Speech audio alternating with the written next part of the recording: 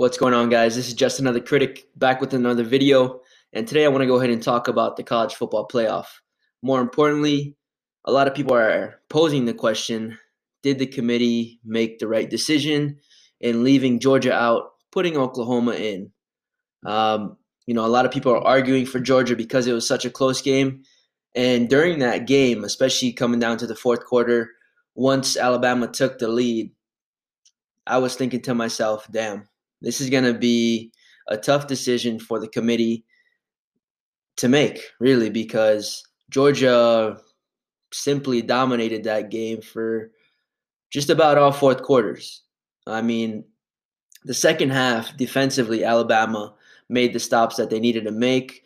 And I feel like Georgia could have ran the ball more in certain third down situations in that game because the running game had been so successful up until that point. Specifically on a third and two inside their own half. But anyway, moving along, the big question, like I said, is did the committee make the right decision in leaving Georgia out? And I think they did make the right decision leaving Georgia out, but I still don't think that means that Georgia doesn't belong in. I think the big mistake here is that we don't have an expanded playoff system in order to allow these teams to play it out on the field, because there's so many hypotheticals that these analysts are coming up with, right? The eye test, right? If we put these two teams on the same field, hypothetically, who would come out on top? Most people are saying Georgia. If Georgia and Oklahoma played a head-to-head, Georgia would win. Notre Dame played Georgia head-to-head, Georgia would win. Ohio State played Georgia head-to-head, Georgia would win. Okay, we're leaving that question up in the air when the simple answer here is to simply expand to 6, maximum 8. But I think most teams would be okay with 6. Majority of the Division I college football coaches, I feel, would be happy with 6. And that way, we can really figure out who the best team in the nation is. We don't have to leave out teams like Georgia. They don't have to, the committee doesn't have to be put in this type of position where they have to leave out a team such as Georgia when we know how dominant they've been. And then they perform the way that they perform versus Alabama. And then they're posing all these hypotheticals, which are simply hypotheticals that we will never get an answer to unless the game is played on the field. So, do I think they made the right decision? Yes. Oklahoma was the most deserving. A lot of people are going to argue their schedule.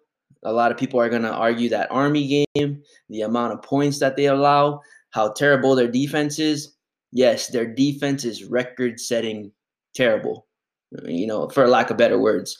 But their offense is also record-setting. Their offense is basically the seesaw. They've got the terrible defense and, just about the best and most explosive offense in the nation, and which kind of balances them out and just barely gets them over the edge and gets them W's in some games that they otherwise would have lost if their offense wasn't so good, such as that West Virginia game, such as, multiple games this year, Oklahoma State, Texas Tech. They've been in a lot of tight games, but because their offense has been so good, they got over the hump in those games. A lot of people don't think Oklahoma has what it takes to compete with teams such as Clemson, with teams such as Alabama. I do think Kyler Murray's dynamic, what he brings to the table, does pose a challenge for Alabama or really any defense in the nation because of how dynamic he is. But ultimately, you can beat Oklahoma if you get 1 or 2 stops, because it's really unlikely that they're going to stop a team like Alabama, a team like Clemson on any of their possessions based on the type of defense that they've played throughout this season on a consistent basis. I believe in November they allowed about 44 points a game. And these are two, not terrible teams, but they're no Alabama, they're no Clemson. These are high-powered offenses with very elite skilled players at their positions, at the wide receiver position, at the running back position, for teams like Alabama, for teams like Clemson. and it would just be a bad matchup where I don't think Oklahoma would be able to stop either of these teams on any possession of the game, which would ultimately result in a blowout. That is our hypothetical that we've already put in our heads. That's why we want Georgia to be in, or a lot of majority of people looking from the outside would feel that Georgia poses a bigger threat. Obviously, we got to see them on the field, and we know Georgia has given them their biggest challenge up to date, and that's why we as a neutral fans that want the best four teams in would like to see Georgia at that 4 spot, but ultimately Oklahoma was the most deserving. If I was in the committee, I would have put them there as well. You cannot give the committee one reason to leave you out. Georgia's only chance at getting in the playoff up until that SEC game was beating Alabama, because really a 2-loss team has never gotten to the playoff up until this point. Now, they had it in the bag, but they just couldn't get it going offensively late in the third and all throughout the fourth. Alabama did a good job on their part on shutting them out.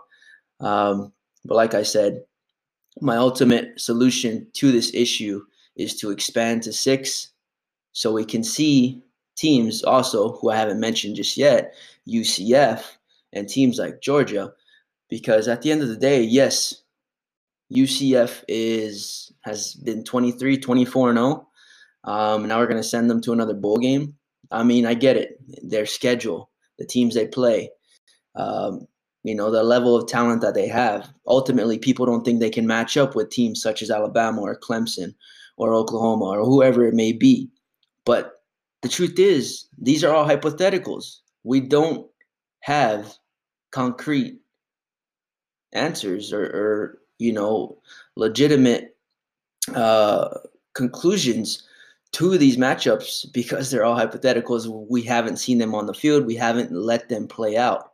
So why don't we stop all these hypotheticals, expand the playoff to 6, maximum 8, and let these teams play it out on the field? Otherwise, we will continue to put up these hypotheticals, and we'll never be able to see them play it out on the field, which is ultimately what we as the fans want. Let them play it out on the field, shut down the hypotheticals, and let them play. But with that being said, I do believe it's the right decision. They're the most deserving. Are they the best, one of the best 4 teams in the nation? We don't know. I mean, maybe if we saw Oklahoma play Georgia, we would have a better outlook on, just who is one of the top 4 teams. But like I continue to say in this video, the hypotheticals are going to continue to be hypotheticals until we do something about it, or otherwise the committee does something about it in working towards an expansion or working towards a better solution or criteria or whatever it is. But at the end of the day, I think expansion is coming. It's either going to go 6 or 8. Any more than 8 would be ridiculous.